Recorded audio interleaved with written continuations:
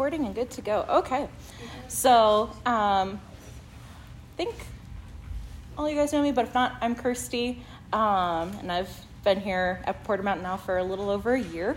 And so this last several months, we've been working our way through a study on the fruits of the Spirit. And as a reminder for all of us or anyone where this might be their first week, the main passage on the fruits of the Spirit is Galatians 5:19 through 24, starting just a little bit before the fruits of the Spirit, going into the works of the flesh.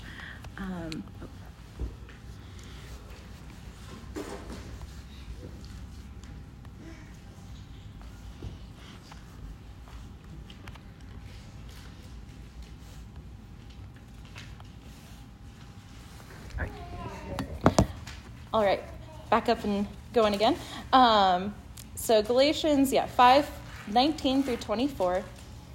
Now the works of the flesh are evident: sexual immorality, impurity, sensuality, idolatry, sorcery, enmity, strife, jealousy, fits of anger, rivalries, dissensions, divisions, envy, drunkenness, orgies, and things like these.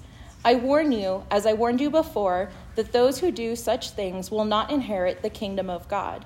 But the fruits of the Spirit is love, joy, peace, patience, kindness, goodness, faithfulness, gentleness, self-control. Against such things there is no law, and those who belong to Christ Jesus have crucified the flesh with its passions and desires. So today we'll be examining the last fruit of the Spirit listed, which is self-control. So for a couple of group questions to kind of start us out, I won't have you guys break into groups, but you guys can just feel free to answer. What is self-control? Elusive. Okay. Yes, very much at times. Sorry. You're good. Other ideas? It'd be like holding back. Mm-hmm. Holding back. Anybody else have any other ideas? Living in the Spirit instead of the flesh. Mm-hmm. Yeah.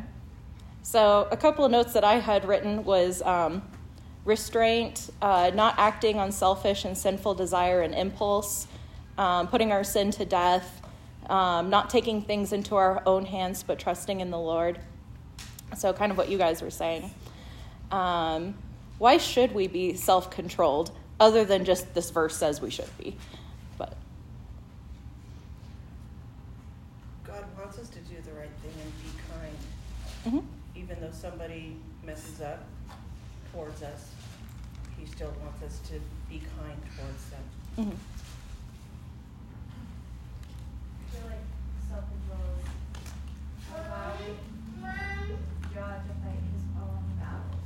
Like, I look at self-control like if I'm in a disagreement with someone and I let the anger come over me, I don't have any self-control, and then I feel like I need to defend my position. Mm-hmm. And that's very much a lack of self-control. So I've learned if someone says something that I feel like this gut wrench reaction to defend myself, then maybe I can pause and say, hey, God doesn't really need me to defend his position. Mm-hmm. God's got this. And Mm-hmm. I can bite my tongue and control my reaction or my response. I think that's one we all can relate to. We've all been there. A couple of the notes I wrote was it's part of godly character. God himself is perfectly self-controlled. And then not that it answers why should we be, but when we become born again, the Holy Spirit indwells in us and he helps us as we fight our flesh and walk with Christ. So just the reminder too that we don't have to do this on our own. So when finding a passage to study deeper today, there's a lot of examples in the Bible of both people being self-controlled and very not self-controlled. But it was actually my husband, Stephen, who had suggested the passage in 1 Samuel that we're going to look at today. And I was like, that's actually a really good example. So if you have your Bibles, either physical or digital, if you could turn to 1 Samuel 24. And I think when Kim sent it out, she sent you a few verses from the passage. And then the more I spent time with it, the more I'm like, I'm going to read the entire chapter. So it's actually not a super long chapter, but hold with me as I dramatically read. Can you see the 1 Samuel 26. 26. Oh, or 20. Oh, yes. You're right, 24. But here's the problem then, is I had the wrong page pulled up, and there's no internet on this, so let me pull it up on my phone. I was like, wait, this is David spares Saul again. That is not the passage. 1 Samuel 24. I knew I should have brought my physical Bible, but I was like, oh, I have it all on my laptop, so. I'm going to go then. Just kidding. Yeah. How dare I teach from computer? Well, I've got it up on my phone, so that'll be fine. Okay, so 1 Samuel 24. And I have context before we get into it. Let's see, I wrote a paragraph. There we go. So Saul is the first king of Israel, and basically Israel demanded, we don't want just God to be in control of anything more. We want a king like the other nations have, and they chose Saul. And he looked the part of the king, and while God made him king, he was never really God's choice to be a king, because God wanted a king who was after his own heart, and not a self-serving one. And so God chose David, who was a shepherd from a small town in Bethlehem and who was the youngest of his father's sons. So someone people would not have expected to be king. After David fought and defeated Goliath, King Saul brought David into his courts. He began to care for David like a son. David would play music to help him soothe his spirit. But their relationship was definitely tumultuous. Saul knew that God was unhappy with him as king and the decisions he was making, and he would one day make David king and not Saul's son Jonathan. And it got to the point where Saul had tried to kill David several times, but at this point, Saul is really like, I'm going to hunt David down and kill him. So David flees into the wilderness, and it's predicted that this was several years that David was hiding from Saul. And when we get to this chapter here, that I'll just read in 24, Saul happens to come across where David is. So starting with verse 1. When Saul returned from following the Philistines, he was told, "Behold, David is in the wilderness of En-gedi." When Saul took 3,000 chosen men out of all Israel and went to seek David and his men in front of the wild goats' rocks. When he came to the sheepfolds by the way, where there was a cave, and Saul went in to relieve himself, use the bathroom. Now David and his men were sitting in the innermost parts of the cave. And when the men of David said to him, "Here is the day of which the Lord has said to you, Behold, I will give you your enemy into your hand, and you shall do to him as it shall seem good to you." Then David arose and stealthily cut off a corner of Saul's robe. And afterward, David's heart struck him, because he cut off a corner of Saul's robe. He said to his men, "The Lord forbid that I should do this thing to my Lord, the Lord's anointed, to put out my hand against him, seeing he is the Lord's anointed." So David persuaded his men with these words and did not permit them to attack Saul. And Saul rose up and left the cave and went on his way. Afterward, David also arose and went out of the cave and called after Saul, "My lord the king." And when Saul looked behind him, David bowed with his face to the earth and paid homage. And David said to Saul, "Why do you listen to the words of the men who say, 'Behold, David seeks your harm'? Behold, this day your eyes have seen how the Lord gave you today into my hand in the cave. And some told me to kill you, but I spared you. I said, I will not put my hand against my Lord, for he is the Lord's anointed. See, my father, see the corner of your robe in my hand. For by the fact that I cut off the corner of your robe and did not kill you, you may know and see that there is no wrong or treason in my hands. I have not sinned against you, though you hunt my life to take it. May the Lord judge between me and you. May the Lord avenge me against you, but my hand shall not be against you. As the proverb of the ancient says, out of the wicked comes wickedness, but my hand shall not be against you. After whom was the king of Israel come out? After whom do you pursue? After a dead dog, after a flea. May the Lord therefore be judge and give sentence between me and you, and see to it and plead my cause and deliver me from your hand. As soon as David had finished speaking these words to Saul, Saul said, Is this your voice, my son David? And Saul lifted up his voice and wept. He said to David, You are more righteous than I, for you have repaid me good, whereas I have repaid you evil. And you have declared this day how you have dealt with me, and in that you did not kill me when the Lord put me into your hands. For if a man finds his enemy, will he let him go away safe? So may the Lord reward you with good for what you have done to me this day. And now, behold, I know that you shall surely be king, and that the kingdom of Israel shall be established in your hand. Swear to me, therefore, by the Lord, that you will not cut off my offspring after me, and that you will not destroy my name out of my father's house. And David swore this to Saul. Then Saul went home again, but David and his men went up to the stronghold. So this passage is really interesting character study between both David and Saul. As we look back on our passage from Galatians on the fruits of the Spirit and fruits of the flesh, it says the fruits of the flesh are sexual immorality, impurity, sensuality, idolatry, sorcery, enmity, strife, jealousy, fits of anger, rivalries, dissensions, divisions, enviness, drunkenness, orgies, and things like these. And so with Saul, so Saul is after David's life, and earlier in this time of knowing David, if we had read chapters previous, he exhibits strife, enmity, jealousy, fits of anger, envy, and some of these other ones he shows in other chapters.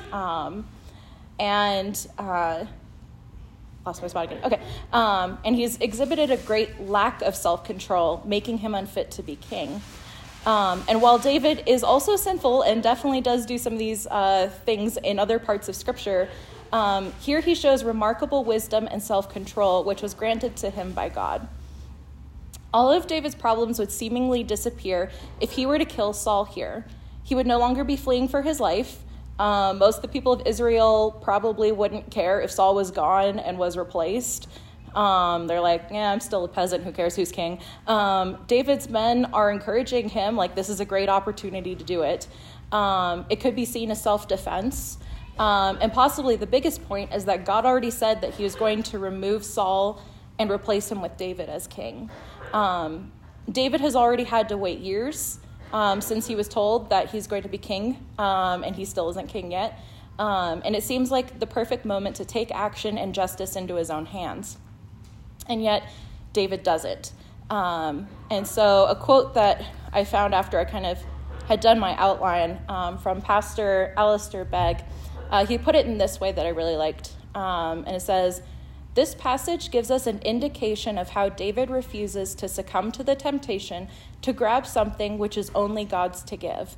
He did not seize by force what is his by promise. He then, like another shepherd king whom we meet in the New Testament, commits his cause to him who judges justly." So David doesn't give in to fear, anger, covetousness. He doesn't take control in a matter that doesn't belong to him, and he shows self-control. And the reason David says is he does not want to raise his hand against the Lord's anointed. And so what does that mean? So while Saul was the people's of Israel's choice for king, God still made him king. God still had him ruling as king. And David saw taking Saul's life into his own hands, not just a slight against Saul, but against God himself. David didn't take the route that was easy and quick. He trusted in God's timing and plan. He trusted in God's process. He didn't doubt God's promises, and he showed self-control. On a little bit of a side tangent, so this terminology that David uses a lot in this chapter of I will not touch the Lord's anointed. I've heard some people, and especially in like prosperity gospel circles, where they'll use this terminology of touch not the Lord's anointed to say like, oh, you can never say that what these prosperity gospel preachers are teaching is unbiblical, or curses will come against you because they're the Lord's anointed. And when we look at the passage, we can see that this is not the context of what's happening here. It's not a case of, because there's plenty of times also that like Saul is being told out either by Samuel or other people of like, hey, you are not following God's commands. It is not you cannot critique a pastor if he is saying something unbiblical. So that was just more, if you ever hear someone say that, that is a big red flag. But back to the topic.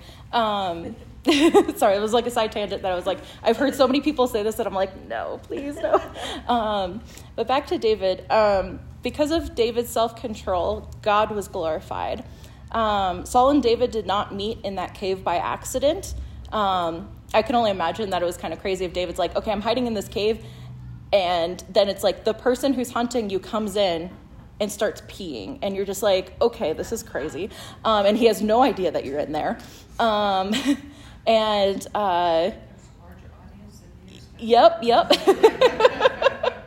So did David ever show him that he had the little piece of cloth? Yeah. So basically, yeah, he shows Saul and said, hey, I took the corner of this, and because you can see that I didn't that I basically could take the corner off your robe, but I didn't kill you, you can see that I am not after your life. I'm not after your throne. So, yes, he does show Saul that. And so that actually leads to having a moment of humbleness from Saul, which is unfortunately short-lived. But he recognizes that God allowed David to be so close to him and in a vulnerable position that he could have died. And yet David did the right thing, while Saul would not have been willing to do the right thing. He would have killed the person who God said would be the next king. Saul recognizes that this is not by David's great might, but because God is with David. And he realizes that God's word will come to pass.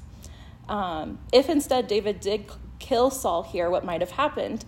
Would he be guilty of murdering Saul in anger or out of jealousy? Would some people question the legitimacy of his role as king? Would Saul have realized that God is truly in control?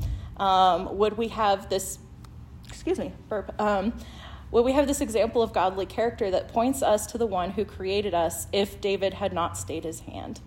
And so the kind of big point of this is self-control brings glory to God, and a lack of self-control brings destruction. Even in David's own life, we can see sometimes where he didn't show self-control. The biggest being, particularly with his lust for women and with Bathsheba. So with that one, his lack of self-control led to an adulterous relationship. David murdering Bathsheba's husband to hide the fact that he slept with Uriah's wife, and then the death of the son who was conceived in this relationship. Sin brings about awful results. And then to not veer into like legalism, how and why should we pursue self-control? And I wrote, we should not pursue it for its own sake or for merit. We should seek it to glorify God, and we should seek it to love him. And we do it not by our own might, but by the Holy Spirit who indwells those who repent and believe. So I had kind of a bit of a shorter study, but I guess I have a couple questions, but I'm like, I don't know if it's ones that are like proper discussion questions or more things to reflect on.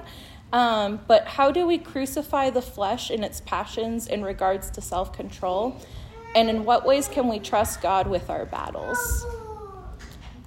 If there's anyone who wants to answer that, that'd be super awesome. I just also understand if you're like, I don't want to. What's the first one? How do we crucify the flesh and its passions in regards to self-control? I think we have to pray for God's leading in everything. Mm-hmm. And then sometimes when we lack the self-control, we need to apologize, learn from it, Mm-hmm. and move on, I guess. Mm-hmm. That's basically where I was going to go with it. So, yeah. Anybody else have? Kirsty, you know, the other thing that I was thinking about in that passage is not just that it was Saul and David there, but when you're thinking about that transfer from Saul to David as the leader, there was 3,000 of these chosen men that were with Saul, and 600 men in the cave with David. And so it was these other people that are from Israel, and they saw that interaction. And had David gone the other way, he probably still would have been made king, but would he have brought the people with him? But they saw his righteous actions. Yeah. And so sometimes I think that when we have self-control, it's not just, say, between you and me that there's self-control, but the people that are watching. And that's a bigger reason sometimes to have that self-control, because, you know, you're not under a bushel, you're out there with your light shining, and when you go off, like I do time to time, all, you know, being defensive, it doesn't speak well for my Lord. But what David did, he said, you know, that there's no justification for sinning in order to have a promise. The promise is going to come, and I don't need to sin to do it. Yeah, what you just mentioned was excellent, and yes, I'm like, I should have never brought that up, and I did not even think about that. But yeah, the fact that it's like people from both sides, the David's camp and the Saul's camp, witnessed what happened, witnessed the fact of, David not being willing to sin, not to drop down to what Saul was willing to do and take the higher road. And I think that also probably led to when Saul eventually died, people being more also on board with David being king, of realizing, like, this is someone good to lead our country. Right, because in saying that, it's in verse 4, now is your opportunity, David's men whispered to him. Today the Lord is telling you, I will certainly put your enemy into your power to do as you wish. And David wasn't doing what he, wanted to do. Like she said over there, we have to it's what you feel. I'm going to do this because this is how I'm feeling. It's not a matter of how we feel. It's doing the right thing, and like you guys were saying, seeking God's counsel on it. Well, or sometimes, Absolutely. I don't know if you guys have been in those circles where they said, the Lord has a word for you and he's given it to me to give to you. Well, and I'm always like, well, wouldn't the Lord give me that word first? And maybe what you're saying is kind of a confirmation to what God's already said to me. So here's these men saying, here it is, David. God is saying, do it. But if David didn't have that word from God, it's not. He would have From God, He would have had to have heard God say that to him. Yeah, it had that confirmation of God saying, like, this is the time that I want you to, But he didn't. And I think that sometimes, we need to, like Jamie was saying, seeking that. If we're seeking that, we're going to walk in the spirit more and the flesh less. And then in verse 7, so David restrained his men and did not let them kill Saul.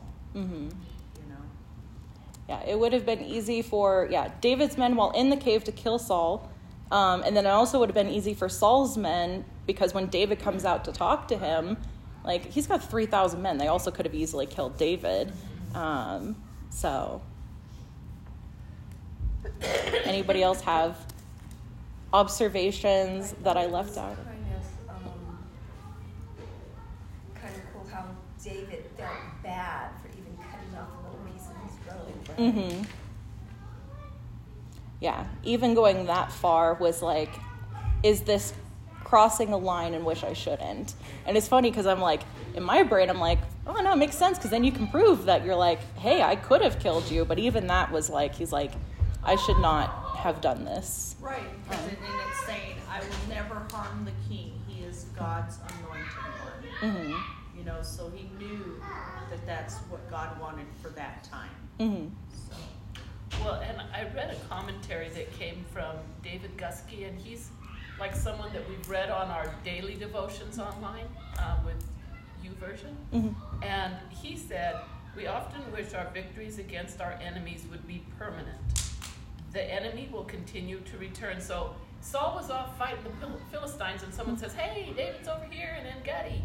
Okay, let's go over there. So his enemy, and sometimes that will happen to us. We think, okay, we've got a little bit of a reprieve here from the enemy, and then all of a sudden the enemy shows up again. Mm-hmm.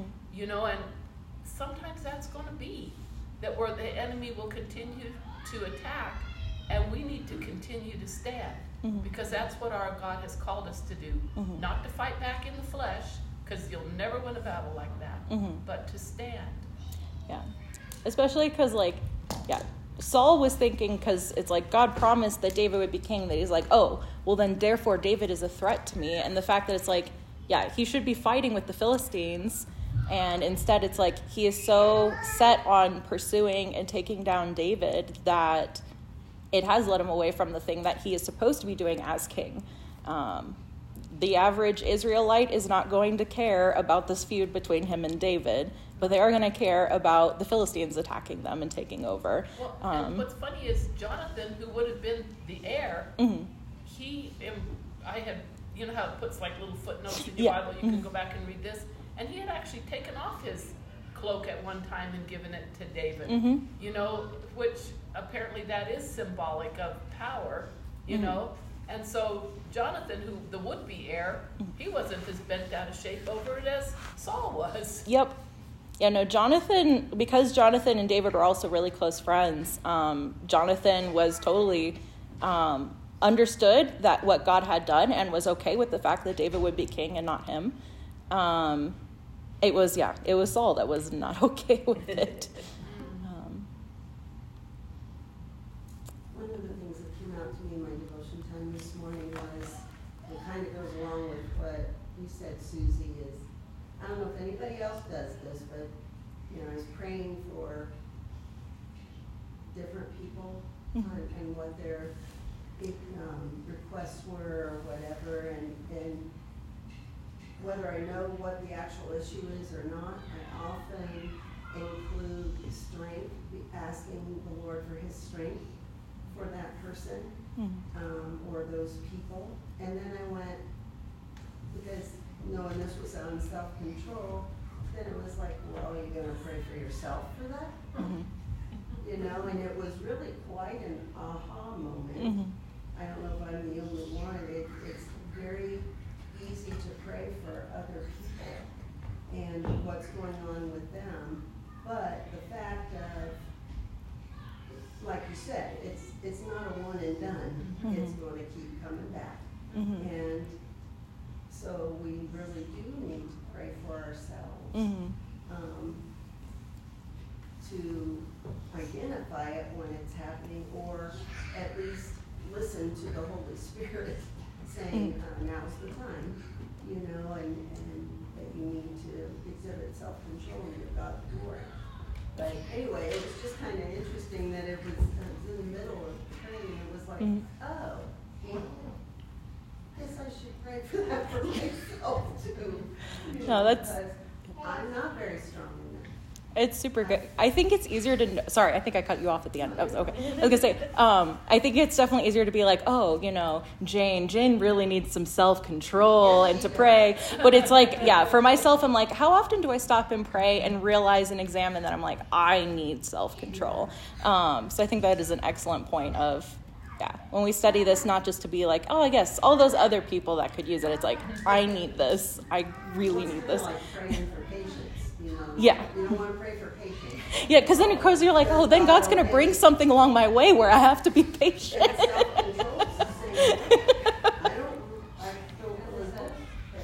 Yeah, I think in a lot of times patience and self-control often go alongside each other. There's a lot of overlap. Well, and it says in verse 19, who else would let his enemy get away when he has the power? You know what I mean? So, you know, we're going along and things are good. We feel like we're in control, and all of a sudden God's like, yeah, let's see how you do this one. Well,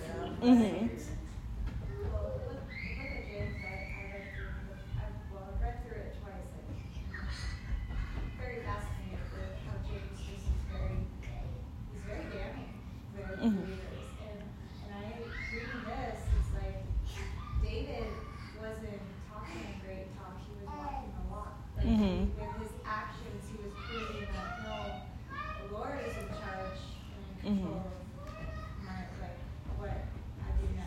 Mm-hmm. or how I present myself. Like, no, you're not gonna go. He wasn't saying one thing and doing another. He was restraining his people, and he was going, no, the Lord, this is what the Lord commands of me. Mm-hmm. And I'm going to have faith in his promises. Mm-hmm. I love that. Mm-hmm.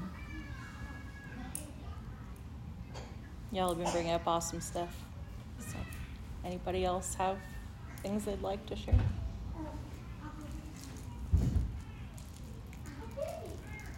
I'm just giving an opportunity, not a pressure of you have to talk.